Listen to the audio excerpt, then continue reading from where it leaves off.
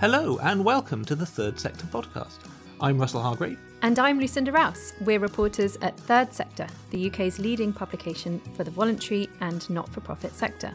In this week's episode, we will be speaking to Sarah Hughes, Chief Executive of Mind, on her plans for the charity, her views on the need for reform in the third sector, and her thoughts on mental health.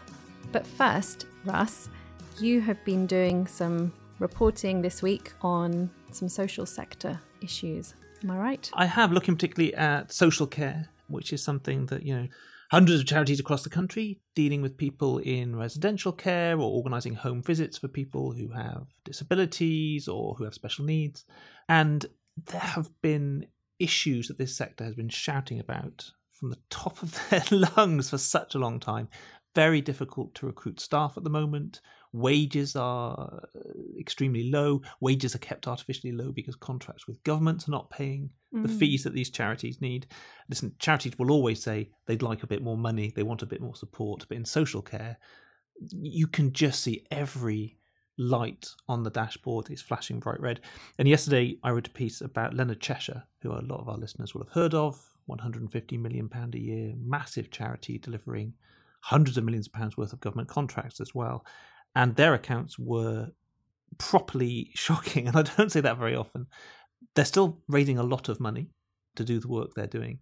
But in those accounts, they laid out what they called a severe but plausible scenario for what might happen if their finances don't improve. And I've never quite seen a charity do so quite so candidly.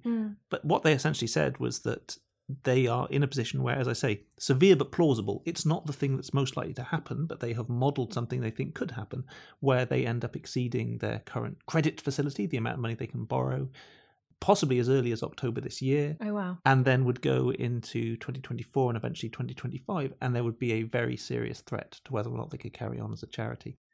And again, lots of reasons why this might be happening. Of course, the charity is taking lots of steps like trying to cut costs, trying to negotiate up those fees it gets from government, which it has been partly successful in doing, which is extremely good news.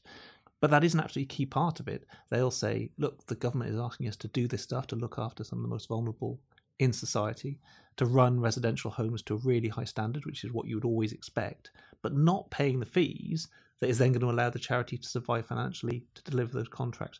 One to keep an eye on, but just, really eye-opening to write about that yesterday and deeply, deeply alarming. And did I read about their international operations are going to be cut? Yeah, so they say in the accounts that they are going to take out a lot of what they call the non-core work. So cutting out some of the jobs that aren't on the front line of providing services. And as you say, Leonard Cheshire works overseas, but they're also talking about ending anything that's happening internationally. Again, they're trying to get rid of anything that was a financial drag because they need the charity to survive. And as I understand it, Lucinda, you have seen this close up overseas. Yeah, I have. So in my past journalistic life, when I was working in mainly West Africa, but I did an assignment in eastern Zambia. And I actually visited a Cheshire home in Chipata in eastern Zambia, which is a home for very young, severely disabled children. And I visited several schools as well as part of this assignment, mainly public schools, and it was amazing, the difference in the facilities, in the evident care going into the upkeep of this home and meeting these tiny little children with conditions such as clubfoot and a little girl who'd had her leg amputated after it was deformed at birth. And most of them were rural farming families, children who had been sent to Chipata, which was a dusty town in the middle of fields, essentially, and just receiving this incredible care and access to an education as well. So living at the home and then getting, early learning.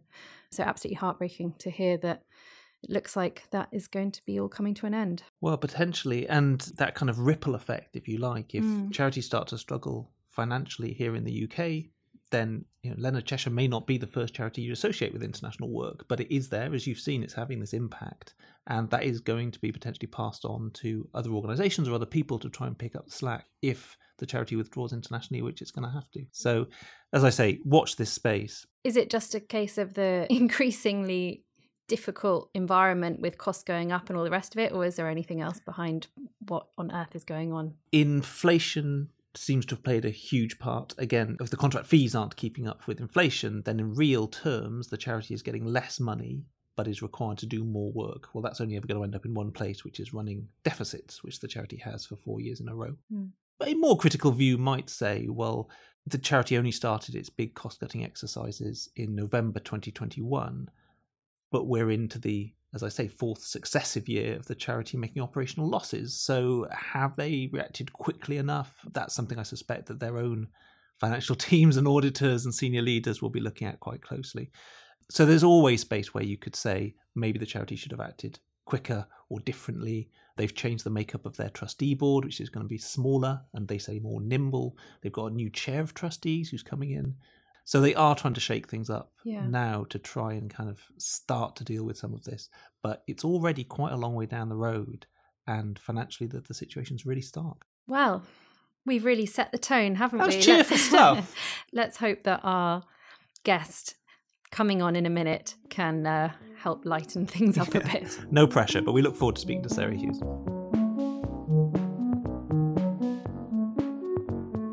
Joining us today is Sarah Hughes, Chief Executive of Mind. She's been in post since January. Before that, she was Chief Executive of the Centre for Mental Health and has more than 30 years of experience in mental health and social justice. This started out as a mental health worker with Mind in Haringey. Hello, Sarah. Good morning. How are you? I'm very well, thanks. And you? I'm cool, actually. Yes, I'm very pleased to be speaking to you. Excellent. That's what we like to hear. So, full circle from mind to mind. Absolutely. And what a delight and joy it is for me. I have to say that I think I've told this story probably 150 times already, but I've wanted this job since I was 18 years old. So when I was working for Haringey Mind, I remember having a conversation with my manager at the time. We were standing on the rickety stairs next to the building, and she was describing the Mind Federation to me and how it kind of worked. And so I realised that there was a central organisation, a kind of mothership part of the Federation. And I said at the time, we didn't have chief execs of charities then, we had directors. So I said to her, I want to be director of Mind. And she said, and you absolutely will be. And 30 years later, here I am. And those 30 years in, you've obviously had plenty of time to think about it. What's the big vision for the charity? What do you hope that you'll be achieving in the years ahead? So I think that the big vision for me is really working on developing the kind of the way in which we think about mental health from birth to death, thinking about, all of the conditions that enable us to maintain good mental health. I want the organisation to be leading that, but leading it with partners, to be really hooking into all of the parts of the nation's mental health that we haven't quite got to yet. And I'm thinking about primarily people from excluded groups. And so I think the organisation has a role to play in the kind of next decade of deconstructing mental health in a way that promotes change, creates good communities, and, does all of the good stuff, really. Use our power for good, effectively. And would you mind talking us through a couple of things maybe that we're missing at the moment in the mental health debate? Are there things that practitioners and policymakers haven't seen yet and needs a bit more focus? Look, I think this is such an interesting time for mental health. And I think it's fair to say that there is a feeling that mental health has kind of dropped down the pecking order in terms of government priority. It's still very kind of well understood in the public sphere. We talk about it. We've got a literacy around it. We've got the language. We've got the kind of thoughts and feelings and good spirit and heart around mental health. But the government, I think, have kind of moved on. And I think the pandemic forced us into a sort of situation where there's lots of competing priorities. And so mental health is in a kind of weird juncture. We need to help the government really now understand that mental health awareness is not enough. We really need to help the government and society really understand that in order to create good mental health, we need quite significant social change. And I think that for a decade, we've talked about mental health in well-being terms. It's good to talk. Exercise is good for your mental health. Talking therapies, all of that stuff has been really important and has laid the ground for where we are now, which is, I think the public are ready for a more nuanced conversation. What actually keeps people well? What creates good mental health? What does the government really need to do? And I'm afraid these are the areas that are much more challenging to think about, because they're about things like benefits, they're about things like housing, discrimination, racism, how we invest in our education, in our children. And so we're ready to go into the areas that are challenging ideologically, but also that demand a significant shift in the way that we think about our social structures. That's a big picture of a long to-do list that you've put out for That's why I'm yourself. So grey. Yes, that's why I'm so grey. Indeed. Well, you look glowing, so clearly too soon into the job. Lucinda, you didn't tell me I looked glowing this morning. I feel left out. Well, Russ, you look great for us. Fine. That is the nicest thing you've ever said to me. The love on a Tuesday. Anyway, so you've just outlined a huge plethora of social issues linked to the mental health of this nation. What about looking internally as well, within Mind? I understand that your predecessor, Paul Farmer, declared or mentioned at the time of his departure that he wished in the anti-racism area that things had started within the charity a bit sooner than they did.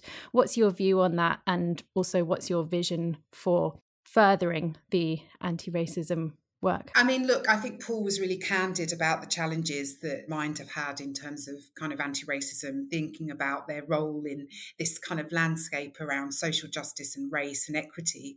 There's no denying that racism is toxic to people's mental health. So there is a direct correlation between racism and mental illness.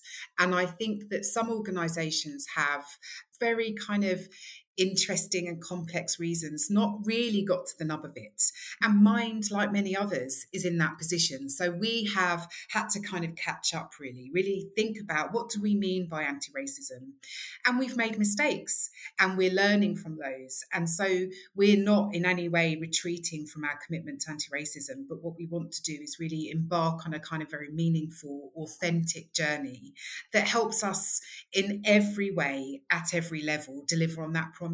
And I think it's all very easy for organisations to say, this is our anti-racism ambition, but actually the steps that you need to take to get there are complex. They demand investment and a deep commitment and attention. So we've got a whole kind of rolling programme of things that we're doing and a kind of strategic approach, and it's embedded in our strategy. So we're wedded to this promise. But like all organisations, I think, in the sector, it does demand facing some hard truths about how you operate, about who you don't deliver services to, the people who are not round your table. And so I think that we're in that place of scrutiny, self-analysis and going, okay, there's work to be done. Can you give any specific examples of hard truths that you've come across and are seeking to address in the immediate term? Yeah, so I think that, we for a long time had an entirely white leadership team. That has shifted in the last few months because of, my appointment and my Director of Equity and Change, her appointment to Marcia Bluck from the Trussell Trust. We stole a wonderful person from them and I'm really apologetic about it. But, I'm very pleased that we've got her. But the truth is that, when you have an all-white leadership team, you fundamentally have blind spots. Of course you would.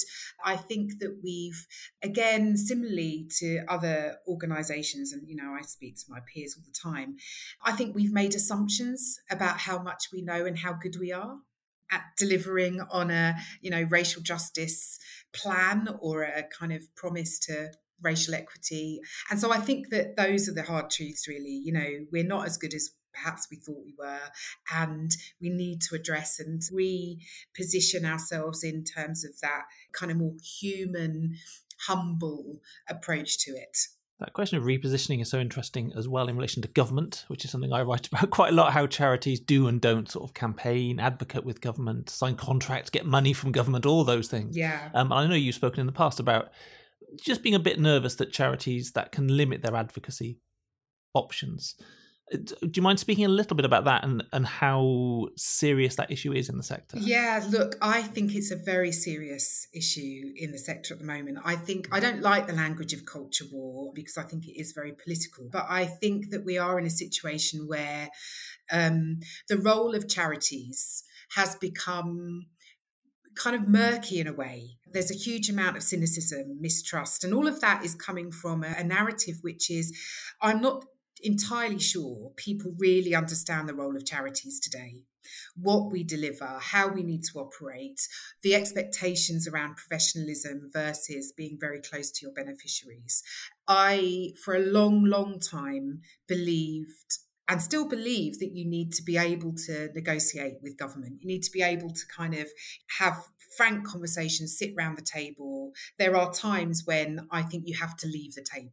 Okay, so when we talk about being in or inside, in or out of the tent, I have this kind of other perspective, which is I think you can be in the tent, but you don't have to be a tent pole, right? So, that is a bit of a distinction that I kind of keep holding on to, which is I think you can still challenge from within, but you have to always have your eye on the door.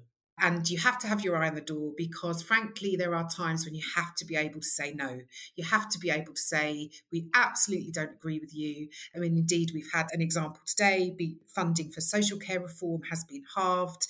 And that's an appalling decision. There is no two ways about it. I am furious about it. And I think that I will say this to my government contacts and the civil servants I work with and the ministers that I talk to. I will be able to have this conversation with them.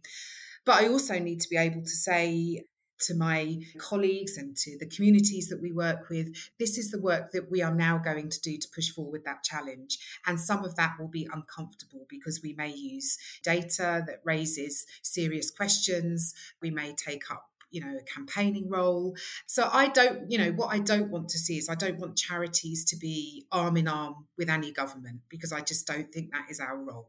I don't think it ever has been our role. But I think we should be able to have conversations with them. But I don't want to hold up government policy.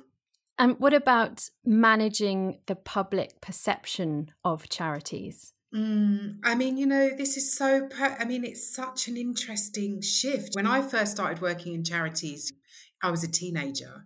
There was a real sense of communities saw charities as the backup function. We would be able to come round when things were not working. We would be able to deliver services that statutory providers couldn't deliver on. We could extend our services in ways that our partners couldn't. And there was a kind of high regard. I think what we've seen over the last 30 years is a huge shift, both, I think, primarily driven by the way charities are funded. And so this kind of challenge between getting funding from society and communities versus statutory funding has really forced us to operate in different ways. You have organisations like Mind, like Shelter, like Bernardo's, huge organisations, huge income. They demand a kind of professional outfit to manage that.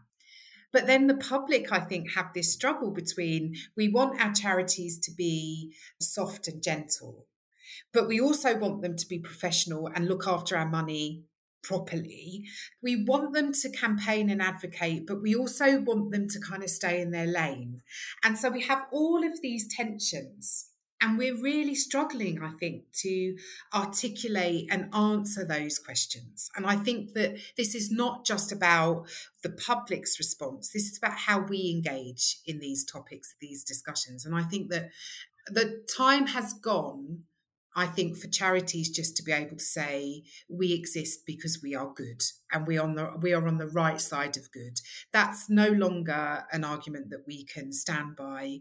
There has to be added value. There has to be clarity about if you're a big charity that is delivering services, are you a charity in quite the same way as a campaigning charity?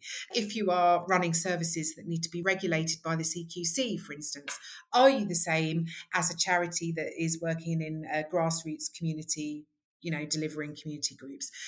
No, you're not. But you are considered in the minds of the public and government in the same way. And I think that we really have to be more nuanced. We have to be brave and confront the challenges that the notion of charity brings about. And this is quite a difficult thing for a charity leader to talk about, but the notion of charity in a benevolent sense, I think has passed. I think the benevolence of charity is a long gone idea. And we're talking now about working with people on a much more equal footing, really thinking about distributed power, really thinking about that advocacy and influencing function. And all of that brings about, I think, a demand for us to go under the carpet a bit, under the rug, and start sweeping out some of the old myths and traditions that we live by. Time has changed.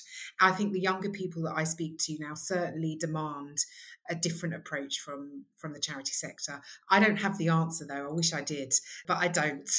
All I know is that there's something needs to shift. A reform needs to happen.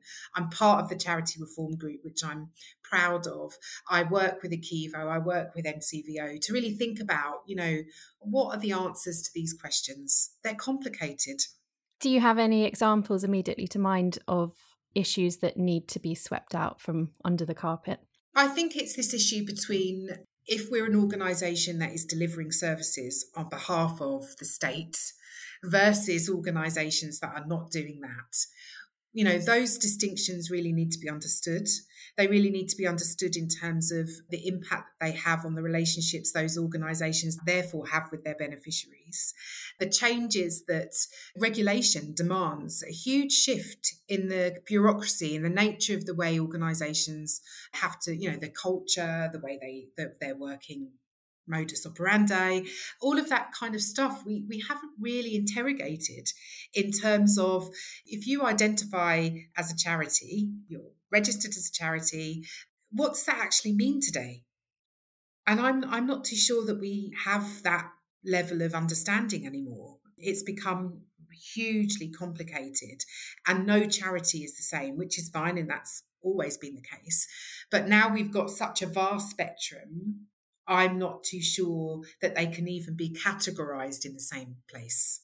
One of the things that came out of the Civil Society Review, you might remember from a couple of years ago, was whether it's going to become easier for charities to sort of register very quickly so that they can get running and registered as soon as possible. And certainly I think the mood music around that was, it's already quite a complicated sector. And one of the things that at least controls it a little bit is that the regulator can take their time a little bit to make sure they know exactly who's coming in and to a lesser extent who's going out. So that has been part of the sort of public policy discourse as well. Mind, massive old charity, one of the 100 biggest by income in the country, but of course, as you say, works with partners which carry so much kind of local expertise, if much lower income. How do you guys make sure that you sort of keep that relationship as free of some of those difficult power dynamics? Oh, wow. That's a great question. Well, I mean, the example I always think of is the anger that you sometimes get directed at, I won't name them, but, sort of large children's charities that are seen to have gone into areas and done work that smaller charities feel, sometimes rightly, sometimes wrongly, they were better set up to do because they had all of that expertise about the community that they feel was being sort of swept away. From what you're saying, it sounds like you're very aware of those risks, and I wondered what Mind can do to mitigate against that. So this is a great question because it's one of the questions that we ask ourselves all the time. So we're a federation, so we have 110 organisations that are affiliated to us, and that relationship over the last 20 years has evolved hugely. And what we're trying to achieve is something that is equitable, that recognises the different parts that we have to play in this kind of whole landscape of mental health. And some of that means that at Central Mind, we run, for instance, the affiliation agreement. So people have to adhere to a list of things to retain their affiliation with us. So that immediately puts a kind of power dynamic into the relationship. What we have to do is undertake that in a way that is transparent, open, collegiate, that it's co-produced. So that's what we try to do. I think we try to share income. We try to share brand power and influence and the space in the ether of, communication with the public. But it is absolutely an imperfect approach.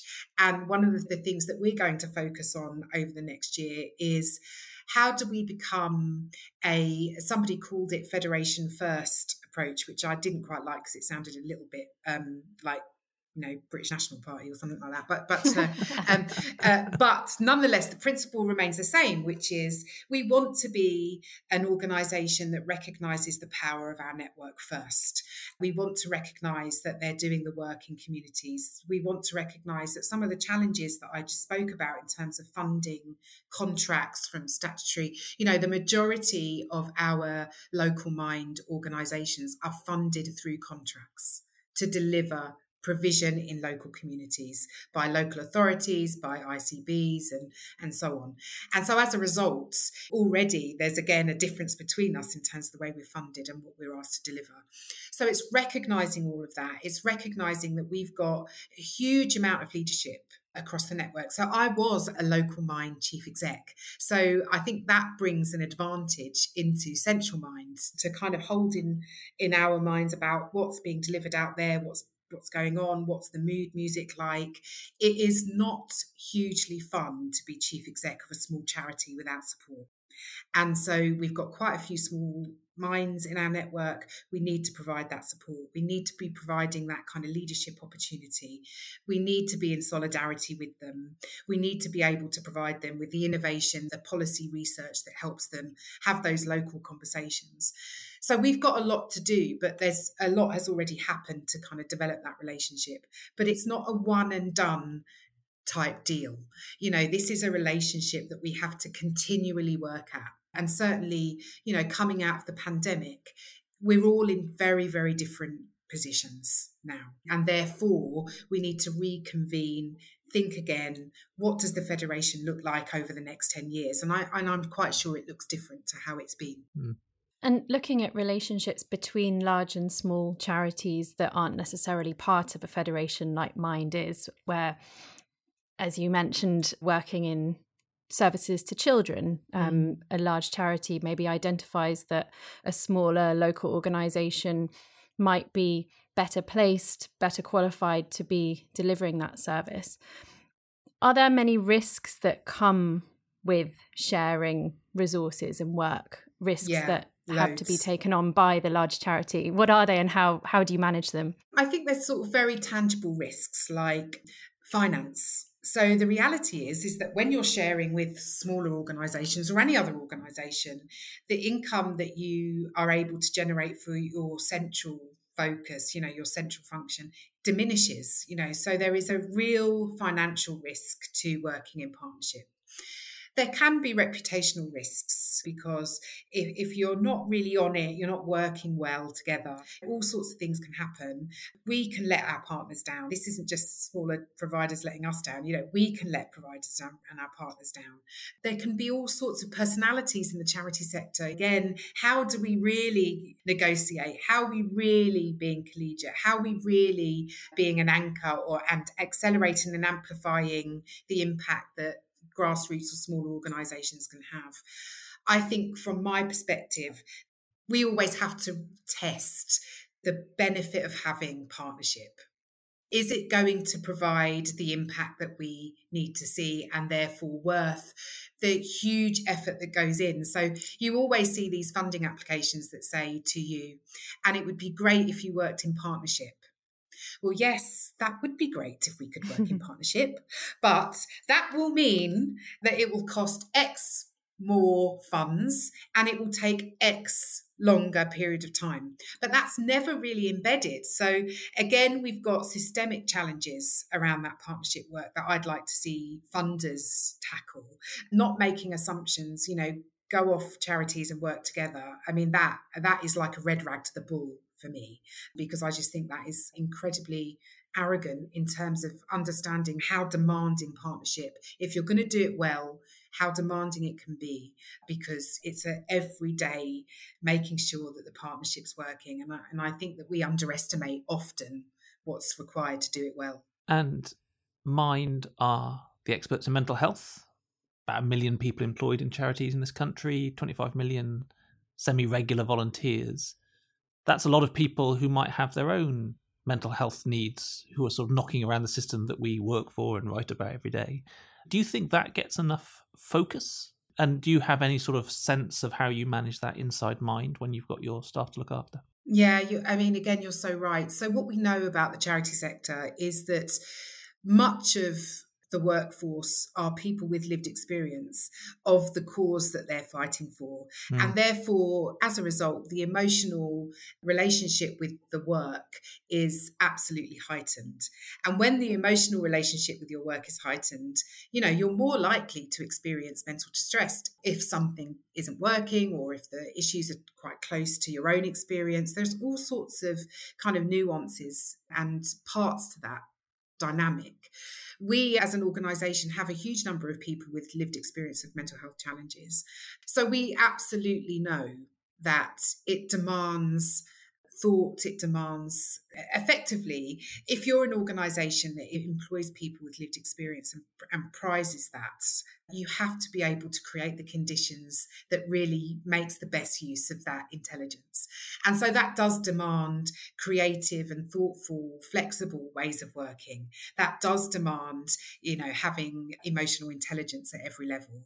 It does demand a bravery around negotiating tasks and outcomes and impact. It does demand you as an organisation to accept that sometimes you'll have to move more slowly. Now, all of those things are really complex, and sometimes we are not quite prepared for it. And there are other organisations that I know have really struggled to really think about, well, what is the point if we're not actually making best use of it? So I think it's a great challenge to us to really analyse it today. I think the mental health of those people who are working in charities across the system, like our health and social care colleagues, I think there's quite a bit of burnout. So I do think that mental health challenges have increased across the sector, like it has within all of the other kind of human organisations. I don't think it's being talked about enough, but this is part of I think when I initially spoke about the government's attention to mental health has deteriorated, I think that the attention on workplace mental health has also deteriorated. And post-pandemic, we absolutely know that we have to reinvigorate people's commitments because we're seeing it at every level in every organisation. You speak to finance colleagues, colleagues in the commercial sector, they really are struggling to understand how to go forward with hybrid working and burnout and mental health challenges and all sorts of things. It's a time when we really need to create the space for these conversations and this dialogue, because I think that if we don't attend to this, it's either a turning point or a tipping point. Yeah, absolutely. And what tips would you have for charity leaders listening to this who are seeking to be more supportive of the mental health of their staff and volunteers? The first point is to really understand the mental health challenges that your organisation is experiencing. So I think you don't need to kind of walk into the dark with this. You need to talk to your staff. What are they telling you about the pressure points? What are they telling you about how they're feeling and the things that help and don't help? And then respond, I guess. It sounds very easy, but that's because I think it is. If you listen to staff, they often give you the solutions. And the idea often is that we start talking about mental health. Everybody will be mentally ill. Everybody will want to stay off work. And, that just isn't borne out in reality. That's not what happens. When you talk about mental health in organisations, it creates the environment of opportunity, of compassion, empathy, and those are the things that retain people in the workplace. So that's number one. There are a huge number of resources online. We run mental health at work, and the plethora of stuff on there is huge. We've got the blue light stuff for our emergency responders. We've got stuff on there that enables you to kind of be scripted from the first conversation to the last conversation. And those resources are really useful because we've done the thinking for you. We just ask you to embark on that journey, use the resources. Remember that our workforce isn't the enemy and that we need to kind of help them stay positive and well at work. And that's the job. That is actually the chief exec's job. Sarah Hughes, Chief Executive of Mind, thank you so much for joining us today. Thank you for having me. Love talking to you. It was great to speak with Sarah Hughes. I hope everyone enjoyed it as much as we did actually conducting the interview. She was great company. But before we go, Lucinda, I understand that you are allowed out and about today. Where are you off to? Yes, so I am downing my mic and my headphones here in the studio and whizzing off to central London to Third Sector's C-Suite Summit. So we've been plugging it for the past few weeks on the podcast, so it does seem only right that we go and find out if it was worth the hype. The summit seeks to answer the question, what will the future of the third sector look like? So I will be off now and we'll speak to you from there.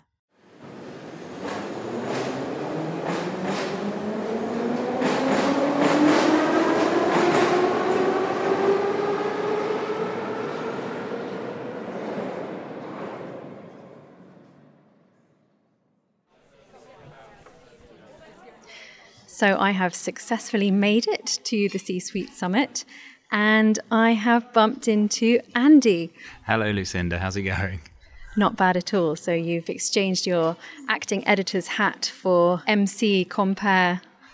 Yeah, we've got a great crowd of people from charities of all different sizes who have been hearing talks from Jane Ide from Akivo. She's the chief executive. She was talking about the future of the voluntary sector. There's some really challenging stuff there. And we've also had a panel about fundraising, which featured Paul Amardi from the British Red Cross and Daniel Flusky from the Chartered Institute of Fundraising. Hello, everybody. I'm Paul Amardi, and I'm the Chief Supporter Officer at the British Red Cross. So I was a part of a panel conversation which was exploring the future of fundraising. There was quite a punchy exchange, which was around the relationship between smaller organisations and larger national organisations, and whether national organisations are taking up too much market space, basically. So it was really good to have that, that conversation, because what it enabled us to recognise, though, is that unlike lots of other sectors, that our tendency within the not-for-profit sector is to work collaboratively, to exchange ideas, to exchange creativity with each other as well. But it was helpful to surface that. It was a really dynamic conversation and a dynamic session. Sarah West, Director of Campaigns and Communications at Hospice UK. I think this whole issue of diversity and equality and inclusion is extremely important. We all know it's important, but we're still struggling to make a significant change. And that's one of the reasons why I wanted to come today and hear what speakers had to say about how do we actually do this in reality. I think there are some great people here that I want to follow up with, particularly around how do we as senior leaders help influence and shape our trustees, the board, and the direction that we want this sector to be moving in. It's no longer, in my view, it's no longer enough just to be a great leader for your own charity. Actually, we've got some serious challenges societally, and I think that we as a sector, if we're pulled together, we can make some significant differences. Also, the delegates have been in roundtables talking about various subjects, including will robots take over the future of fundraising and all other sorts of stuff. Will they? But I think the answer is no, but I think they can help. Well, that actually brings me in quite nicely to say that that's it for this week. Next week, Russ and I will be joined by two guests to talk about the role or potential role of AI in the voluntary sector. Thank you to our guest, Sarah Hughes, and our producer, Nav Pal. Join us again next week.